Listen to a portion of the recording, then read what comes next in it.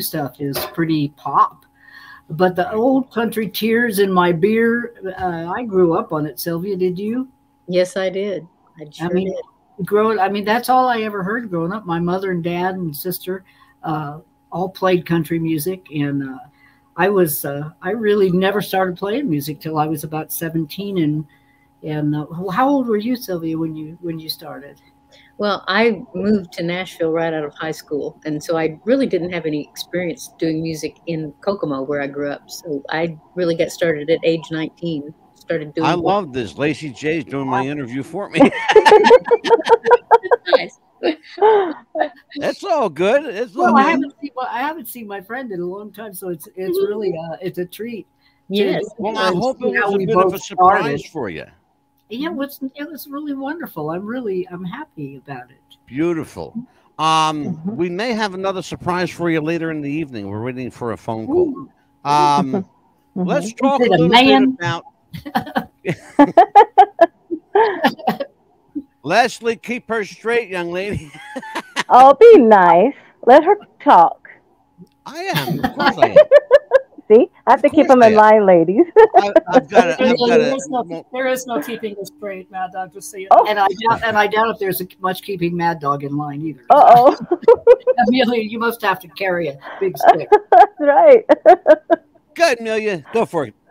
Well, I have a question for Sylvia. I know that you had said that you had started at the age of 19, but not a lot of people know that you actually started as a secretary for one of RCA records. Well, yes, actually, it was a publishing company that was called Pie Jim and Chess Music, and right on 16th Avenue, just like Lacy. I worked at 1225 16th Avenue South for 4.5 years. The first 4.5 years I was in Nashville. And that's how I start. That's what paid the bill. So you were discovered working for a music publisher? Well, I wouldn't say discovered. Somebody found you. Well, I was actually, I auditioned for a part in a group that I didn't get the lead. Came in second, but the RCA became interested in me as a solo vocalist during that audition. And so from there, I about a year and a half later, I got signed to the label after Tom Collins, who I worked for at the music publishing company. Right. He took me in the studio and recorded some songs, and RCA liked them, and they picked me up. Beautiful. Yeah. Well, I want to get into a little bit of an introduction here. We've been having a little fun. Let me tell everybody a little bit about these young ladies with us. With hard luck songs that reflect her real life experience, Lacy J Dalton became one of the most popular outlaw country, and I love that, outlaw country singers of the early 1980s. After winning Country Music Association Award as Best New Female Vocalist in 1980, she released a series of albums that were both commercially critical and original in scope and come on, dentures. In scope and originality. Dalton slowed her pace somewhat in the early 90s as she entered her fourth decade. And let's think about 4 decades in the music business up to the 1990s. That's amazing. Settling in Nevada, she continued to record and perform. 1999, she established Let 'Em Ride Foundation. We're going to find out about that tonight. An organization devoted to helping save wild horses. So welcome, please, everyone. Amelia, this was your idea. And so Lacy J Dalton, welcome to the show. Absolutely. Officially welcome to the show. Welcome. Is she frozen there? Who? Lacy? I'm not sure. I think Lacy's frozen. I think she is too. Something happened. Oh, yeah, because she said something about her camera or something wasn't working very well or something. Well, we have Sylvia here, but Sylvia Hutton, known professionally by her first name Sylvia, is an American country music singer and songwriter. We lost her. I bet she's going to log back on. Okay. Her biggest hit was a single, Nobody, 1982. Her country hits include Drifter, Fallin in Love, Tumbleweed, and Snapshot. She was named Female Vocalist of the Year by the Academy of Country Music in 1982. She is also credited with making the first concept music video album to air on country music, with the Matador. Matador. Mm-hmm. Yeah. So welcome back. And well, LACY, I'm sure LACY realizes, oh, I better get the hell out of here. No. Like, where'd she go? So, Sylvia, welcome, and thank you for staying with us and not running away. Yeah. How did you get started? Because Amelia knows a lot more about you, and I want to find out.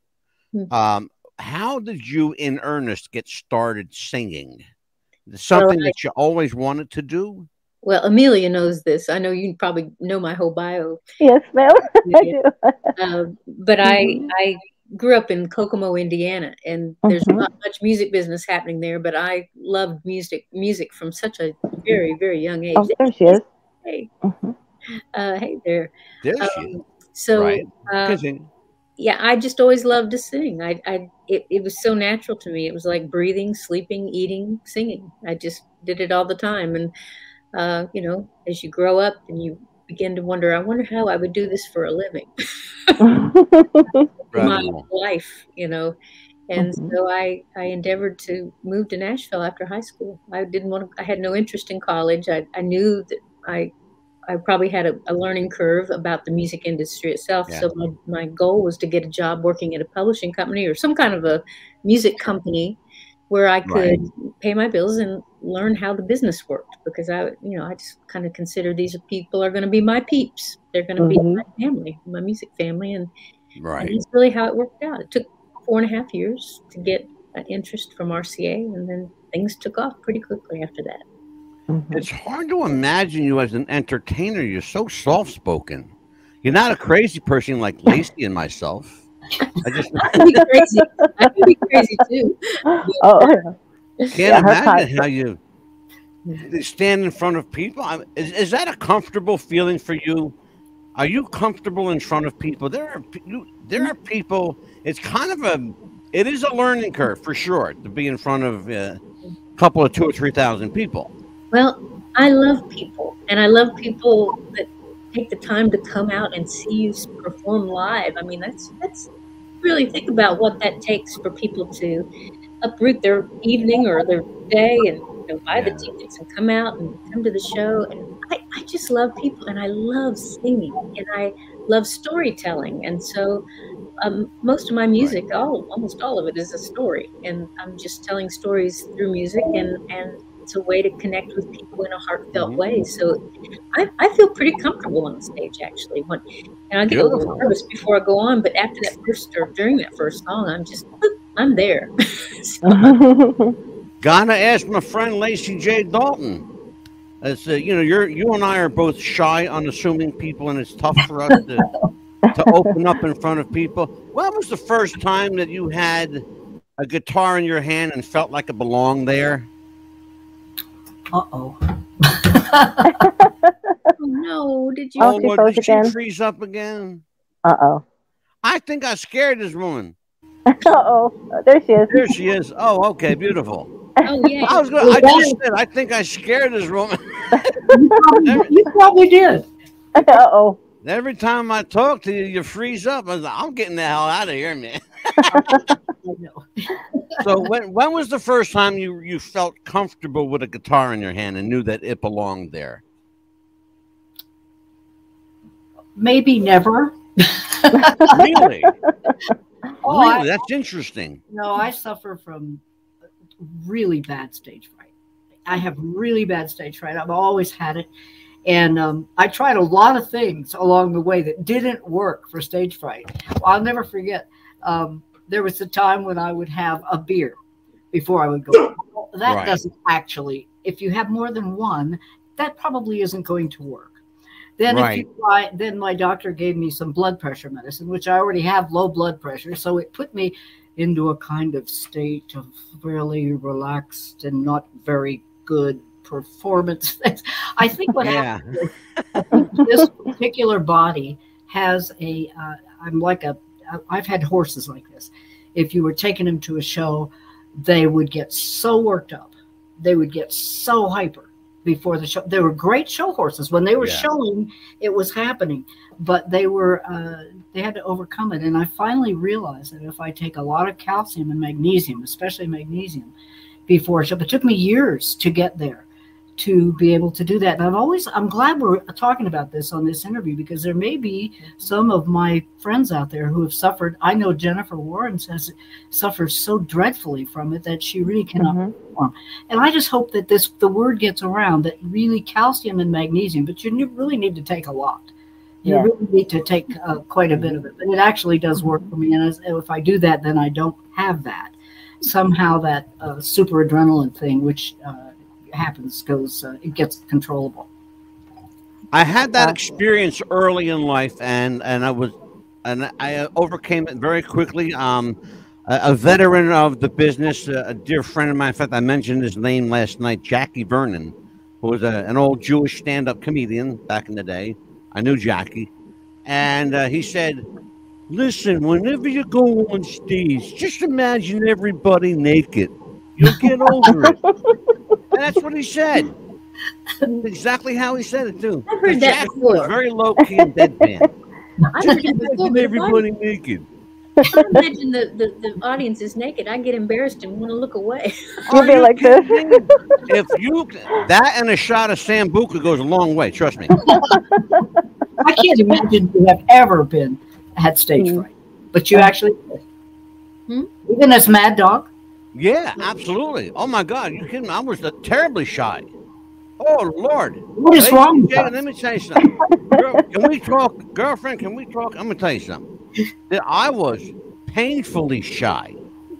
You couldn't get me in front of people to save my life. In fact, I've been bribed a few times to do it. And it's like, no, you keep your money, keep your whatever.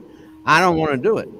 But then, Jackie, when you got a friend like Jackie Vernon, come on, it's all gravy after that. So let's talk a little bit about growing up in Pennsylvania. The queen of country music is from my neck of the woods. So talk to me. I grew up in Pennsylvania, and my dad was a guide on a hunting preserve and a war hero. He had spent a year and a half in a German prison camp, shot down over Belgium. My sister, I've been saying Germany for years. It was a German prison camp, but my sister just corrected me, over Belgium. My mother was a waitress in the truck stop, and then she went to beauty school and had a salon, a hair salon. And I grew up in a little town. It's a college town, actually. It's a very beautiful town along the Susquehanna River between the capital of Harrisburg and Wilkes-Barre. So it's right in the middle of that, and it's called Bloomsburg, and there is a university there now. When I was there, it was Bloomsburg State Teachers College, and it was a beautiful place to grow up. It was I remember being able to go up in the mountains there as a kid, and you could still drink from the streams way up in the mountains, above where they had the cows. below the cows, you didn't want to drink the water. How does a shy young Jill from Bloomsburg, Pennsylvania, grow up to be LACY J Dalton? Where did that come from? And who were you before LACY J? My birth name was Jill Lynne Byrem. And then I married John Croston, my first husband, and the father of my son, Adam. And John had a very bad accident and died when he was totally paralyzed from the neck down. And I really thought at that time, I found out I was pregnant right about the same time. And I really thought, I just said to myself, well, I guess I'm not supposed to sing. I'm supposed to do this. Well, that's what I did. I took care of him and my child, and 3 years later he died from the complications of that. And later on, I remarried later on in life. When I was probably 36 or 7, I married a man named Aaron Anderson, and I was married to him for 16 years. We lived together for 4 years before we got married, and I lived with him. So I was actually Jill Lynne Anderson when I went to Nashville. And for some reason, they didn't think that was going to work. So, Imagine that. Imagine that. I had a wonderful friend named Mary McFadden. She's been my friend since we were 7 years old. We grew up together in Bloomsburg. And we wrote a song called Crazy Blue Eyes. And it was a different kind of a slant for country music. It was a little bit different stance than women were taking just yet in country music. And so on the strength of that song, I was signed as an outlaw artist, which kind of led my producer. I think it was the reason that my producer, Billy Sherrill, said, you can't be Jill and Lynn Anderson. You cannot be this person. You can be Jill, but you need a name that sounds like an outlaw. And and I couldn't find anything that worked with Jill, so I became LACY. J is for Jill, for the people who've known me for 30 years. And I was ancient when they signed me. I mean, they were horrified. I mean, I was 33 years old and I had this record deal. And I remember reading in the New York Times, you know, what is this? You know, they're signing her. She's ancient. She's 33 years old. You know, it was like, oh, you know, I wish they'd see me now. You know, imagine that, an old maid at 33. Are you kidding me? What's that? An old maid at 33. It's craziness. I don't understand that. It was really crazy, but you know, that was how it was. I'll tell you what, we're going to take a look at something here. One of the things that we do here on the show is called Show and Tell, and we're going to take a look at LACY J. Dear God. Uh-oh, is everybody afraid? Yep. We are no. Wow, we got a full chat room tonight. Amelia, where did you find these pictures? That's what I want. If you're doing it to blame, it's him. Collectors of the internet. Check this out. Yes. Now, you want to look at this here and tell me that you're in your 30s in this photo? Well, they had retouching back then too. Oh, she's got to be 22 years old. You look terrific. Let's just She's be honest. She's like 22 years old right there. Well, I think they did a lot of retouching. You know, I think one of the most difficult things for me, I don't think Sylvia had this problem. She was always just very, very beautiful. But I had a problem with trying to look the part of being a star. Well, I'll tell you what, you're doing a pretty damn good job in this photo here. Well, I love that picture. I do. I'll think straight up. I've never seen that picture. It's really pretty flattering picture. You know, it's funny because Leslie asked me. You know, Leslie Adams, because you're my fabulous manager. I have the best manager in the whole world. I really do. She is truly great. She saw a photo that I used in part of our promotion for the show and wanted to know where I got it. And quite frankly, I pulled it up off the internet. There are, you know, tens of thousands of photos of you. I know, and most of them I look like an Idaho potato. This one looked okay. I look, you know, I think I looked like my father looked like that. This picture here, I want to ask you about the Blue Eyed Blues. You've been compared to the kind of the country Bonnie Raitt, and that's not a bad comparison. Because I love Bonnie Raitt, and I'm just crazy about you, lady. Talk to me about your style, your influences, and the people who motivated you to sing. Well, I broke my father's heart because, Sylvia, unlike you, I grew up in a country music family. My dad and mother and sister all played country music. And when I came of age and started playing my own music, I started listening to all kinds of other music. I fell in love with Bob Dylan and Joan Baez and Janis Joplin and Jefferson Airplane. And I just absolutely broke my father's favorite song was "Give Me 40 Acres and I'll Turn This Rig Around." Yeah, that was his thing. Yeah. And I couldn't believe that. He said, "Why do you like all these songs with these minor chords in them? They're so sad." I said, "I don't know, Dad. It's just what I love."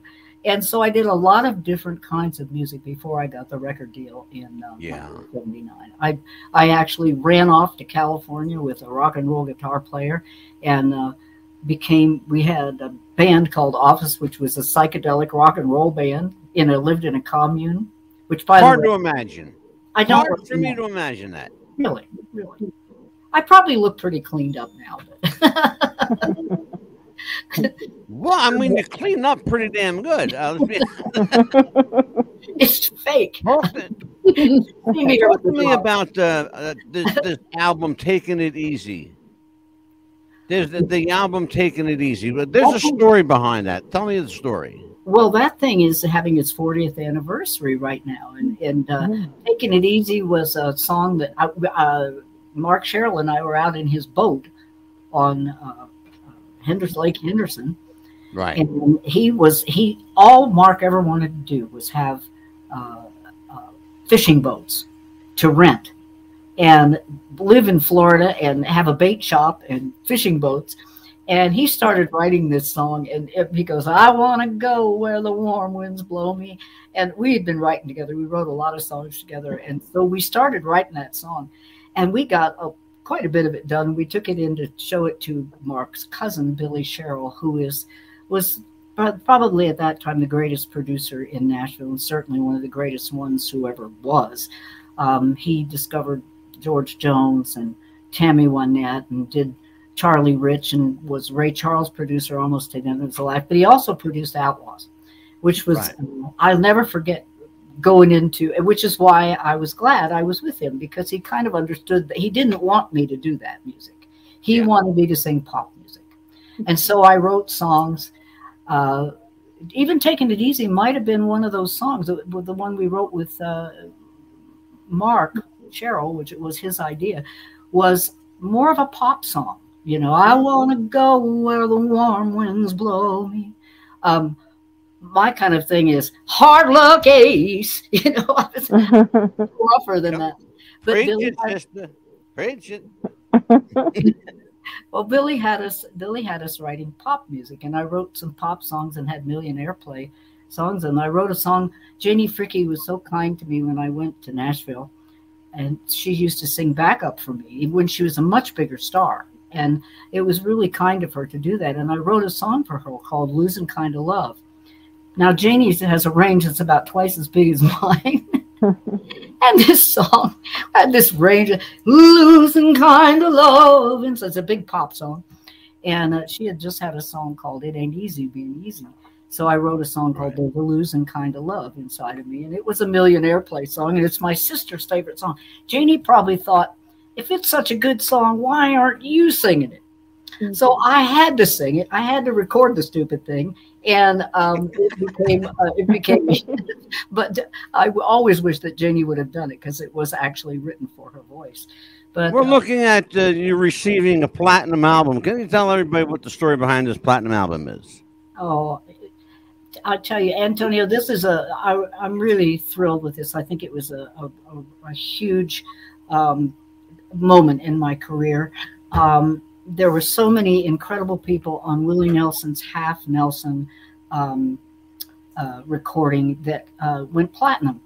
And just recently, I was fortunate to be the only woman on this collection of people with some of the most amazing Julio Iglesias and Carlos Santana and Leon Russell, and I mean Ray Charles. Everybody was on this CD, and they recently presented me with a platinum record for a song that Willie and I did on the album called Slow Moving Outlaw, which is about how, you know, the trains are, you know, it goes, all the old stations are being torn down and the high-flying trains no longer roll. And it talks about, it says, you know, about our country. It's not that I blame them for taking her back. I just wish that they'd taken her slow, because where slow moving, once quick draw outlaw got to go. Yeah. You know, Lacey, I spent 15 years in Tennessee.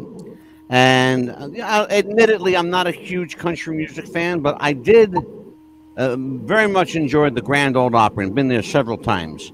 Why is it, and here's the question I've got for you. Why is it that the men of country music can get away with far much more than the ladies of country music? There was I forget the young lady's name, but a few years ago, there was a young woman in country, kind of made a little bit of headlines for being a bad girl. What is it about the women that they're expected to be proper and polite, and they can't, you know, they can't stir the boat, you know, or rock the boat, as they say? I had to clean that one up. I was going to say stir the ship, but I don't want to say that. Well, you know, You get what I'm saying? Why is it that there's a double standard for the men and the women in country? because there is in the whole world. The whole world is like that. Look at these new things that are happening politically that are, you know, trying to keep women pregnant and barefoot in the kitchen again. I'm sorry. You know, Right. I just have to say, I really think that women need to be, we need to say what we need to say, and we need to Yeah. be good partners and equal partners to men. And that's just not happening almost anywhere in the world. It's always sort of been this way. But I think that the more that we begin to realize that women have such a wonderful different viewpoint sometimes than men, not always, but I think we have an equal thing to offer. And yet I just wrote a song called The Devil by a Different Name. And it's the last verse goes, I'm a woman, I'm strong, but I've been told that I am less than for so long. Eve ate an apple. They say we're to blame. That's just the devil by a different name, boys. The devil by a different name. We were meant to be the other. We're meant to be two halves of a whole. And I think that, you know, I don't know how you feel about that, Sylvia, but I didn't really notice there was a lot of prejudice in my career because I've always been outspoken. So if I have something to say, I will say it. And I have to believe that I don't always have to agree with another person to care about the person or to care about what they're saying. There are people who have totally opposite views from me. Oh, absolutely. I do. Lacey, I do agree with you that, you know, it's all in the culture, and it's not just in America, it's all over the world. You know, women we're trying to find how to be, you know, in our power, in our voices as human beings. And, you know, I remember one time when I was still working on Music Row as a secretary receptionist, I looked at Billboard magazine, and I was struck by, in the top 100 singles in country music, there were 3 women and 97 men on the chart that week. That's what I'm talking about. It's exactly that's what we're talking about. So, you know, I'm really glad to see that, you know, women are finding their voices, and it's a painful time, you know, because, you know, people get scrutinized for speaking their truth. And but, you know, that's how change happens. And I appreciate that you have always been very outspoken, Lacey. That inspires me. Well, I think we all have been. You know, especially the women in country music. A lot of the women in country music are outspoken now, and a lot of them have suffered for it. A lot of them have really had their careers impacted by it, and it's at a point sometimes you have to say, yes, this career is very important to me. I really appreciate it. But I'm not going to allow it to change me so much that I don't know who I am anymore. Exactly. You know, you just have to, what did someone say? You have to stand for something or you'll fall for anything. And I think, you know, your co-anchor, Amelia, has a lot to do. Yep. Oh, I think she's... Speaking of Amelia, why don't you jump in there, Amelia? Okay. Yeah, and I think it's very important because now people, you know, if we've noticed, pretty much when we were growing up, we had male principals, and now it's pretty much female principals. And Sylvia now has her own record label, and I applaud you for that. You know, that you are able to do your own music now, and I know that you've been wanting to do that for a very long time. Break away from, you know, all the record labels, so that way you could do your own music and actually write your own music, because I know that you've been wanting to do that for a very long time as well. And yes. I know that you've had a few, right? Correct? That you've been wanting to do. I've been recording on my own label, which just means I put out my own records. You know, I don't have any other artists on the label. It's just me. But I remember when I, you know, was no longer with RCA, and I was trying to, 2 or 3 years later, trying to get interest in another major label, maybe picking me up. And Lacey, just like you, it's like I was in my mid to late 30s at that point, and there's like, you're too old. You're, you know, like, hey, you know, you've already had your career. Why don't you just go home and, you know, just something else? You know, it was really, you know, somebody patting you on the head and telling you to go home. You think you've already had your time in the light, you know.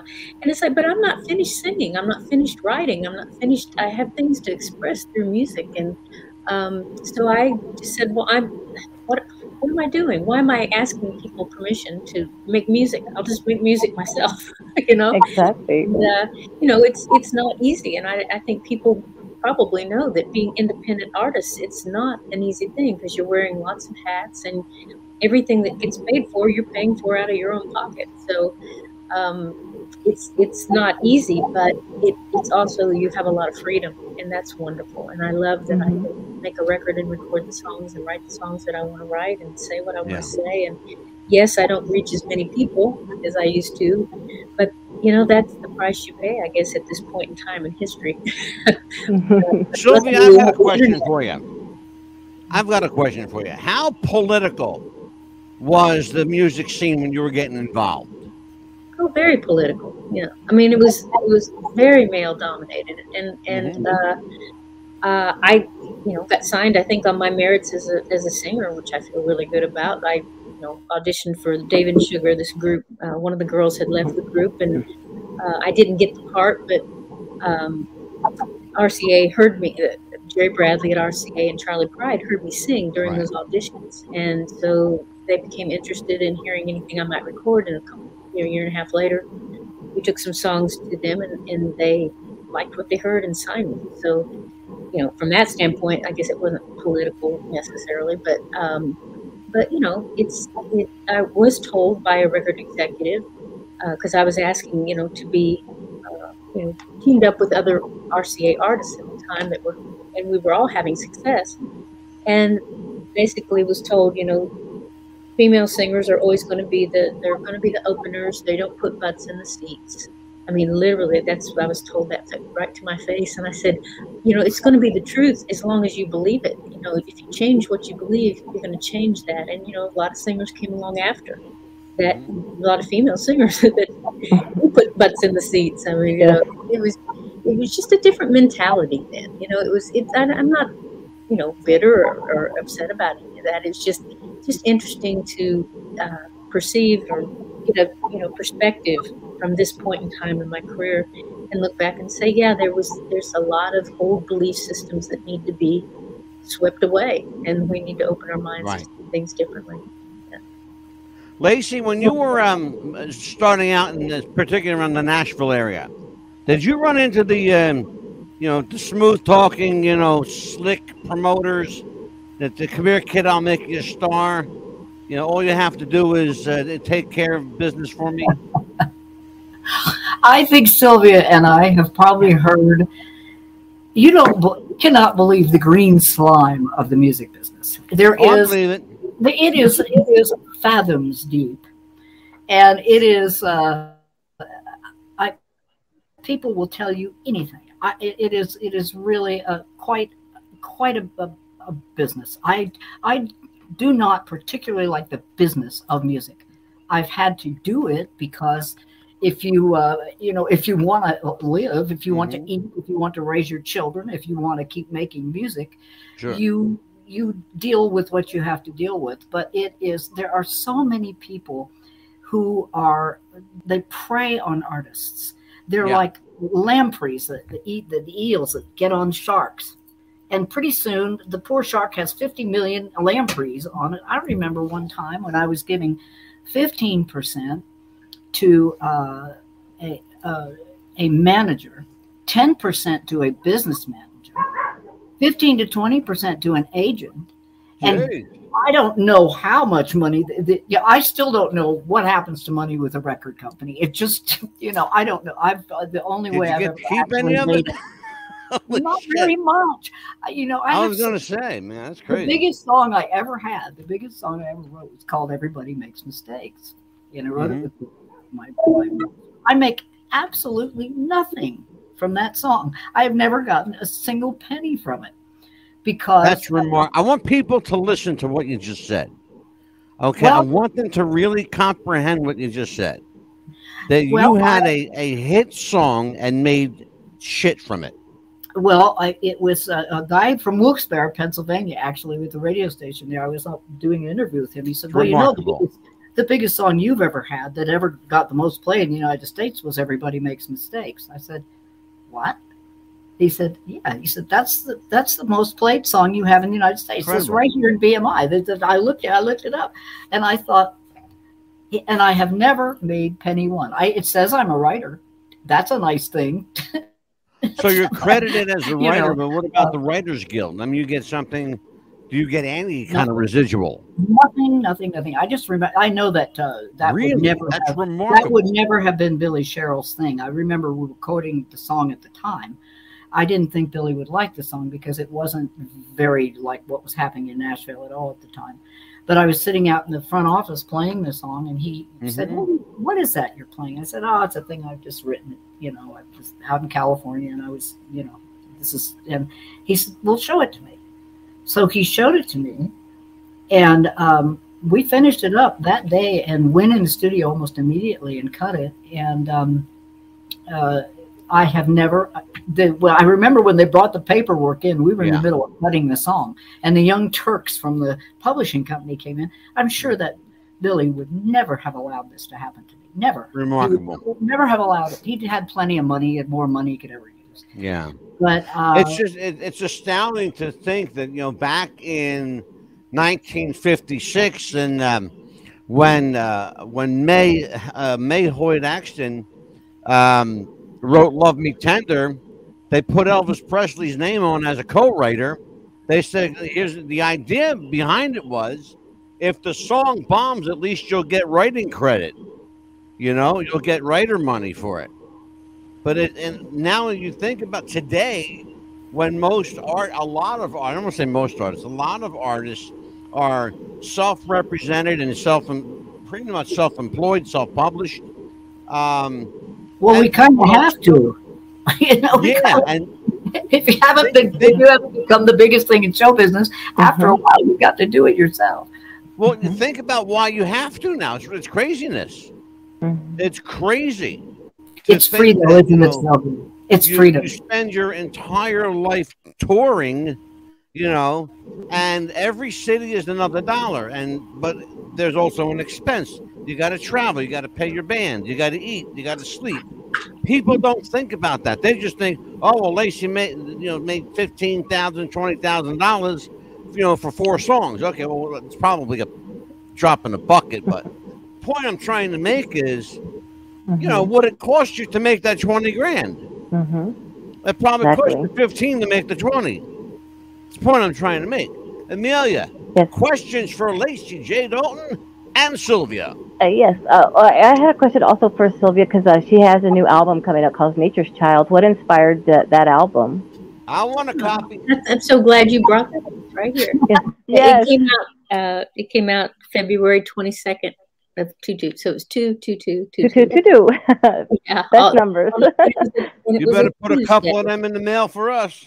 Yeah, well, I can do that. Absolutely. But I'm so thrilled with how this turned out. It's a record that's been in the making for over 30 years. I co-wrote half of the record with my friend Berlin Thompson, and those songs were written a little over 30 years ago. And I kind of put it aside thinking, well, I'm going to get to it and record it, you know. But life kind of had other plans for me, and now was the time to do it. I really see that now was really the time to put out Nature Child. It's very uplifting and positive, hopeful. Oh, yes, I love it. Encouraging all of us to let the child inside of us, you know, come out and play and create and dream and imagine the kind of life we do want to live, because we can create it. You know, I think we get into a mindset sometimes that we think, you know, when everything out there gets all straightened out, then I'll be able to do what I do. But I think we've got to find the wherewithal within ourselves and bring that out into this world, and that's what creates change. You know? So that this record is really the best work I think I've done to date, and I'm really excited about people. Sylvia, do you enjoy writing? I love it. I love it. For you, what's the best part of writing? Is it a catharsis for you? Is it like therapy? Where does your head go when you're writing? When I'm writing, especially with this record, I had a theme. I was really inspired by all these little kids that would come to my shows in the 80s. And when I got off the road toward the end of the 80s and I looked back and I realized one of the high points was all these little kids that would come to the shows. And I felt like, boy, I wish I had music that said what I would really want to be saying to a child. But as I, through the years, I realized this music isn't just for children. It's really, it's for the child inside all of us. It's about allowing ourselves, giving ourselves permission to go in and dream and create. Because, I don't know if most of you know this, but for the last 20 plus years, I've worked as a life and career coach. I went to California and got my certification as a coach. And I've been doing this work, and I'm constantly in conversations with people about what their gifts are and how. Sylvia, you want to hear something scary, honey? What? You ready for this? I'm a certified life coach here in New Jersey. Lacy, what are you laughing for? LACY J Dalton is laughing at me. It's the truth. I'm licensed and credentialed as a life coach. I swear to you, I can't make this shit up. Honestly, I am. The artwork on that album is amazing. It's beautiful. Oh, well, thank you. It's so beautiful. Well, and who did that, by the way, if you don't mind me asking? Did what? Who did the artwork, if you don't mind me asking? I did. You did? My friend John Mock and I did. That's gorgeous. Isn't that beautiful? She's an artist. It's very kind of like medieval looking, almost well, like. You know she draws, right? She's an artist. Sylvia's an artist. We wanted to make it feel kind of like a storybook. And, gotcha. And so there, each of these songs is a story that I'm calling this a concept album because it really does take you on a journey. I want to promote Lacy's new album, Biker Chick from Hell. No, I'm kidding. No. And you have the song "My Best Friend" Lacy, on there reminds me of my friend. One? My best friend. Lacy, did you hear that one? I love that song. Oh, thanks. I said I'm going to promote LACY J's new album, Biker Chicks from Hell. I didn't tell him to do that. I swear that's on his own. Yeah, well, I'm the comic relief around here. Yeah. So I will tell you what, we have another show and tell to get to. We did LACY J Dalton show and tell. Sylvia, it's your turn, kiddo. Again, he did this on his own, Sylvia. LACY J Dalton after this.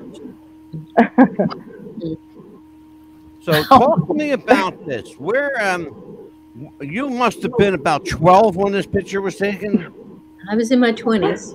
You're in your 20s. It was some award show, and I remember that dress. It was maybe some award show. Now, this is clearly in the beginning of your career, right? You're trying to make a name for yourself here. Well, I'd already had nobody by then because my hair was. I think it was during Snapshot, right? Pardon? During the Snapshot album, I think it was when you did Snapshot. Well, yeah, it could have been during that time. This was, of course, the Drifter. Drifter was, because Amelia told me a little bit about Drifter. This was the second album? No, this was the first album. The first album. Okay. And this was my first #1 record. Terrific. The single right before this was Tumbleweed, and it went into the top 10. And then after the Drifter was, I believe we have it right here. There we go. Hot. That's the album cover. Yeah, the other was the sleeve of the single. Yeah. Okay, Amelia, walk us through this. This one? Oh yeah, that one that was supposed to be. I think it was going to be Greatest Hits album, but it turned out to be a different album after all. Well, it really actually ended up being the Greatest Hits cover. But there was another record that I did that got shelved that never did get released on RCA called Knockin' Around. This is the surprise album. This was in 1984. And you were signed to RCA at the time? Yes. How long were you with RCA? All on RCA. That's the album I listened to today. How long were you signed to RCA, Sylvia? For 8 years. Okay. Gotcha. I was signed actually same time you, LACY. I signed in 79, the fall of 1979. I've got to ask you about this.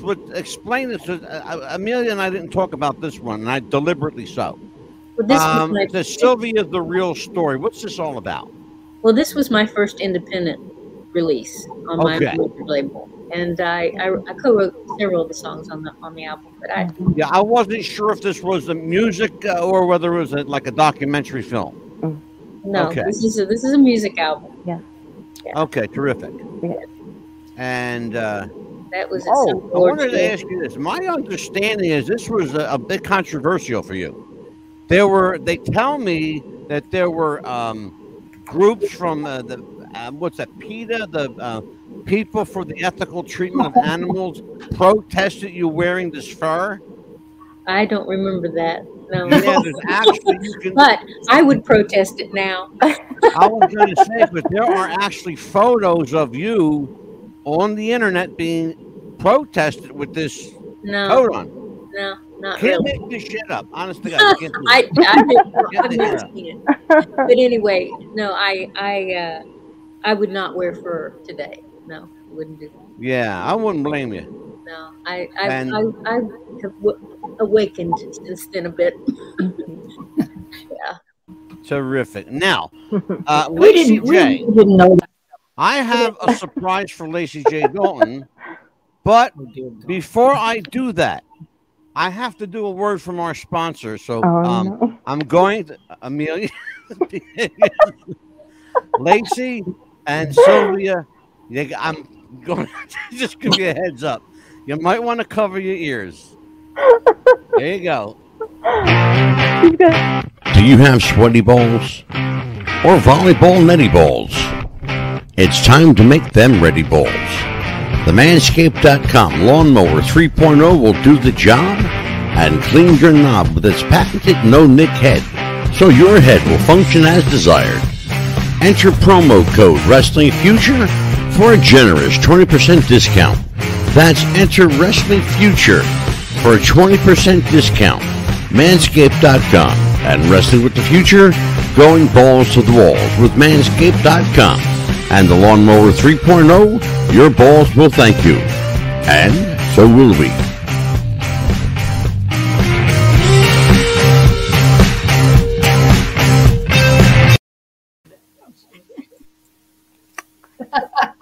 That's how we pay the bills around here. That's how we pay the bills around here. I had no control of that one. So. LACY J Dalton. There is a gentleman in our chat room tonight. His name is Stephen Plym. Oh, for heaven's sakes. I do remember. How is Stephen? He's going to call you right now. Stephen, give LACY a call. Gentleman callers. He's going to give you a call. He may call into the show, or he may just call my phone. Steve is a very dear friend of mine. In fact, I was going to put the picture of segue, by the way. Say again. I'm sorry, you froze up for half a second. What happened? Just a good segue, by the way. Oh, thank you. Stephen, if you're there, call in, please. Yes. Call the number. Hi, Steve. Okay, we're going to do this old school. Go ahead, Steve. Oh, I can just barely hear you, Steve. How are you doing? Nice to hear your voice. I can. Yeah. Is this good? Go ahead, Steve. Yes, sir.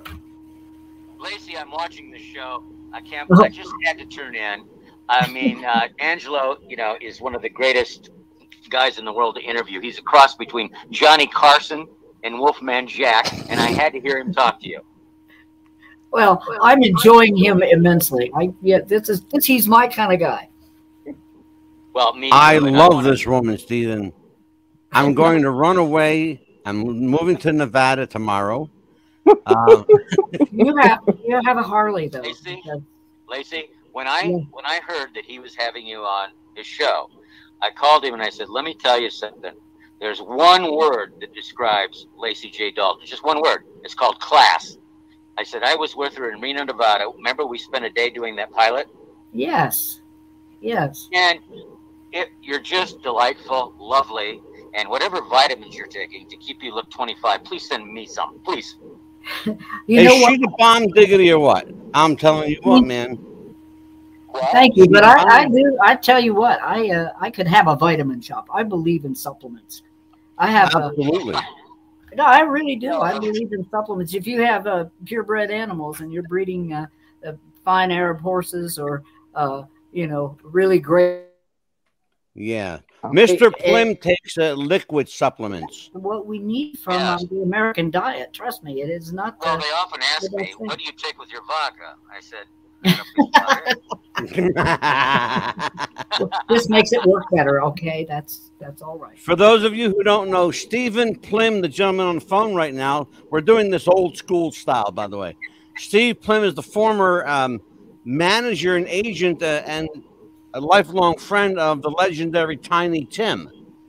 He has also represented Adam West, Jerry Mathers, Joe Frazier, Jake LaMotta, a bunch of folks. You know what? I love when you do that because it's name dropping. You know, the old saying. I think you said it to me one time. I've been with the greats, the kind of greats, and the ingrates. The kind of greats and the ingrates. Well, Stephen, thank you for calling. I'm gonna hang up and we're gonna talk about you. All right. Be well, Steve. Thanks for calling in. Lacey says thanks for calling in, brother. I'm just so proud to have met you that day. He said you're beautiful. He loves you, and he's proud to have met you that day. Stephen, I'll call you after the show, baby. Okay, baby. Good luck. You got it. Stephen Plim. He is Stephen is a character. He's the last of the old school. He really, really is. He's the guy who still says, let's do lunch. Who loves you, baby? My people will call your people. That's Stephen. That's not a put on. That's just the way Steve rolls. Old guard. Character. Yeah. I love Steve Plim. He's a unique breed. So, LACY J Dalton. Let's talk about the future of country music. Where is it going? Where is it headed? I'm not liking what I'm hearing. There seems to be, I understand the music has to evolve, but there seems to be almost not an evolution of country, but an eroding of country music. I'm hearing a lot of rock in country music, and not southern rock or classic rock. It's just, country music, rock and rolls. I don't know what you want to call it. I'm not liking what I'm hearing. I like old school. Hank Williams, Little Jimmy Dickens, Bill Anderson. I love that kind of stuff. The traditional and country. Sylvia and LACY J Dalton. Don't forget to mention them too. Yeah, but you know where I'm going with this. See? Yes. Yeah, of course. So where's it going, Lacey? Mm-hmm. It seems to me that the new country music is going very pop. Yes, it is. Very, very pop. And that there's a place for that. There's a place for all music. There's all kinds of music in the world. And there will be traditionalists. There will be people who will, it's almost like a pendulum swings. Swings to the right, and it swings to the left, and it swings to the right. I just hope someday we get somewhere in the middle. There is certainly a place. I've been listening to traditional country music lately on my local radio station. And I have to admit that for many years I did not listen to country music. I like all kinds of music. But I've been really appreciating some of the T. Graham Brown. I did a country music cruise recently, and T. Graham Brown sang a song that was so moving, and I had not heard him sing it live. It was a song called "Help Me Turn the Wine Back into Water." His a challenge with alcohol. Yeah. And when you hear somebody like Kris Kristofferson sing "Why Me, Lord," now everybody in the world has sung "Why Me, Lord." You know, Ray Charles did it, George Jones did it, Merle Haggard did it. Everybody has done that song, but nobody ever told it like Kristofferson did, because it was so real to him. That song that he wrote was so utterly believable. You know, I love these songwriters, and I love to hear them sing their own songs. And I can't wait, Sylvia, to hear some of the songs that you've written on your new project. I really am interested. I love songwriters are the most beautiful souls. A lot of them never get any. I was with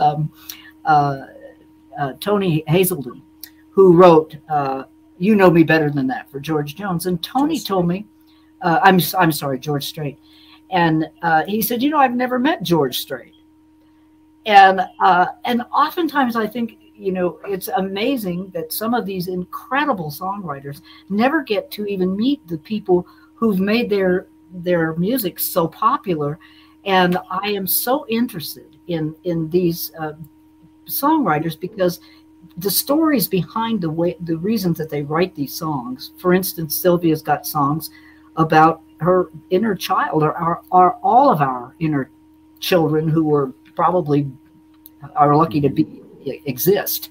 You know, I remember hiding under my desk when I was a kid, the threat of the atom bomb. You know, get under your desk, they're going to bomb us. Yeah. And what kids are dealing with today.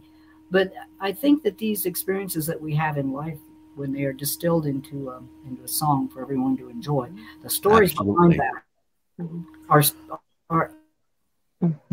Yeah, Lacey, are you're frozen up a little bit? No. Oh, there you go. You're frozen up. Just here. There you are. We have people in the chat room. You tell me that in bed all the time. I don't know. No. We have people in the chat room that would love to ask you guys some questions. Patricia Brewer says, hopefully you'll come back to Canada again. Said, Dane's Picnic hasn't been the same since you were there last. And yeah, so obviously that struck a chord with you.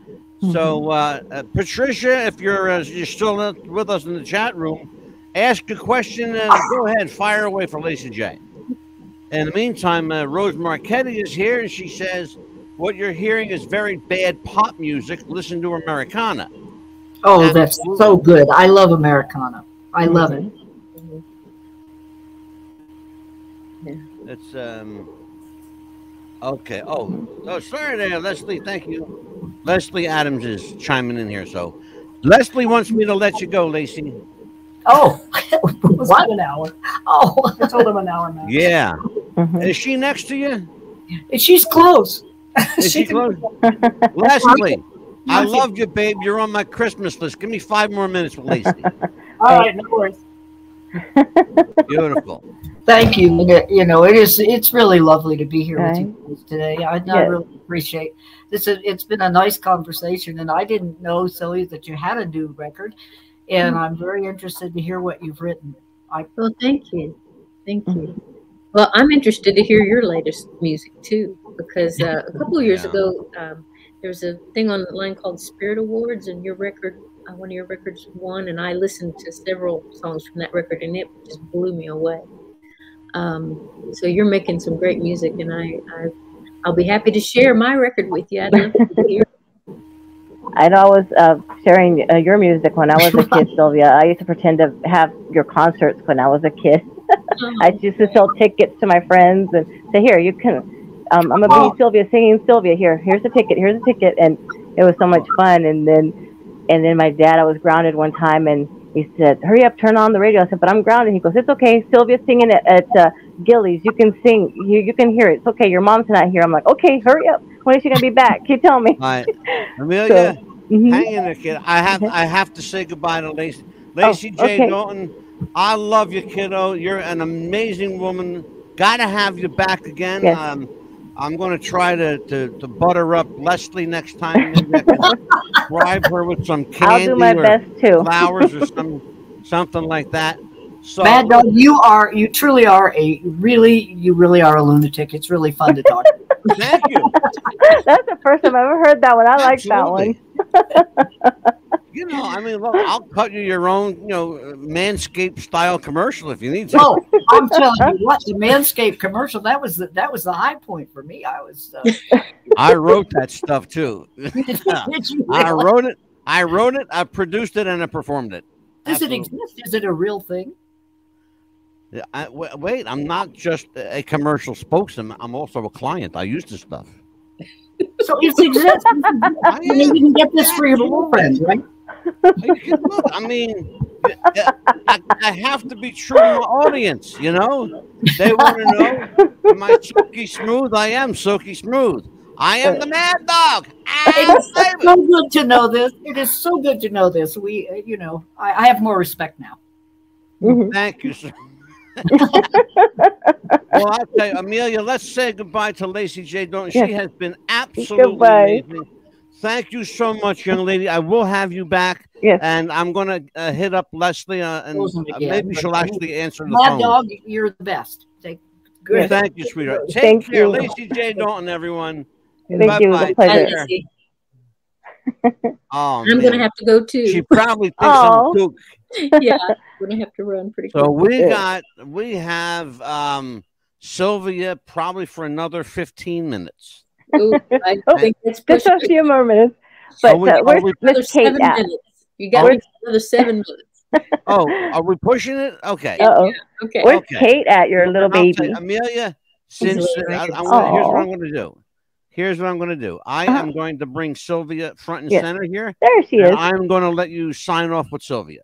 Okay. Go ahead. For you. Okay. I was just going to say thank you so much for being here. It was a pleasure. And we would love to see if you could come back again and really promote your next project. If you would like to, please let us know where we can find you next. Where's your touring? Well, I'm going to be in Crossville, Tennessee on the 21st of this month, May, and at the Palace Theater there. And I hope people will get tickets and come out. You can get those online at the Palace Theater.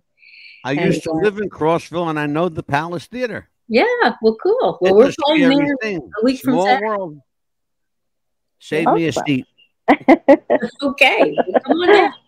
Come on down. We'd love to have you there. Honestly, it was a thrill to have you here. I want you to promote the heck out of yourself for the next 6 minutes. Go for it. Yes, the album. Where can we get your album? And let me tell you about that. Well, this album you can get all the information you need right on my website, which is sylviamusic.com. SYL, you see it right there, sylviamusic.com. And you can stream it on Spotify or, any of the Pandora, Apple Music, Amazon. I mean, you can listen to it anywhere. So even if you don't buy CDs anymore, a lot of people don't. A lot of people don't have CD players anymore. But you can buy the CD, of course, on Amazon or any place where they sell CDs, and you can stream it. And in fact, today, it's real important to stream music. I know a lot of fans don't like to stream music, but I think we've got to kind of change our minds about things, because the way they're tallying record sales these days is by how many streams your music gets. Yeah. And so it really helps, especially independent artists, to get those songs and albums streamed out there. So if you subscribe to Spotify or one of those music iTunes, whatever, Apple Music, please stream the music. It really helps independent artists. And besides that, this album, I just so want people to hear it. I mean, if I never make a dime on this record, I just want people to hear the music, because it's really beautiful music that inspires your soul and is uplifting and fun. And that's why we do what we do, Sylvia. Honestly, being serious and I'm rarely serious, and Amelia will tell you, but being serious for a minute, that's why we do what we do. There are people who they're an incredibly gifted population we live in, and a lot of people are gifted musically. Some are gifted, poetically. We give everybody that walks through these doors the opportunity to show off their wares, because otherwise they may not have the opportunity to do so. It's very expensive to get your music heard. Yes. And it really is possible, unless you're on a major label. You're not going to hear my music. Exactly. Unless you're hearing my old music from the 80s, you might hear nobody on a oldies station or something like that. Exactly. But, and that's so. But, if you want to support live music and support independent artists that are really trying to, and these last couple of years have been hard for all of my friends. Oh God, yeah. All of my friends that have not been able to tour. I've not done. This will be my first concert, live concert in 2.5 years. So oh my God, it's been a long dry spell with the virus out there and the pandemic. Are you having to make up old dates from pre-pandemic? Yes, we're in the process right now of trying to reschedule, but everybody else is trying to reschedule too. So you're going to lined up because everybody's trying to get back out there, and then you just keep watching the news. That's hard. That's really hard to do. Oh, I'll tell you what, Sylvia, you are an amazing and patient woman. Thank you so much for being with us. Amelia, thank you for turning me on to Sylvia. Oh, absolutely. I've actually, in preparation for the show, listened to some of your music, and you're pretty damn good, kid. I think you're going to go someplace. Thank you. Thank you so much for joining us. I'm going to let you go now. Everybody, it's a one word, Sylvia. That's all you need to know. SylviaMusic.com. There you go. You are welcome back here anytime, young lady. Thank you so much for being with us. Thank you. Thank you. Have a great night. God bless. Oh, yes. Thank you. That was a hell of a show. I loved it.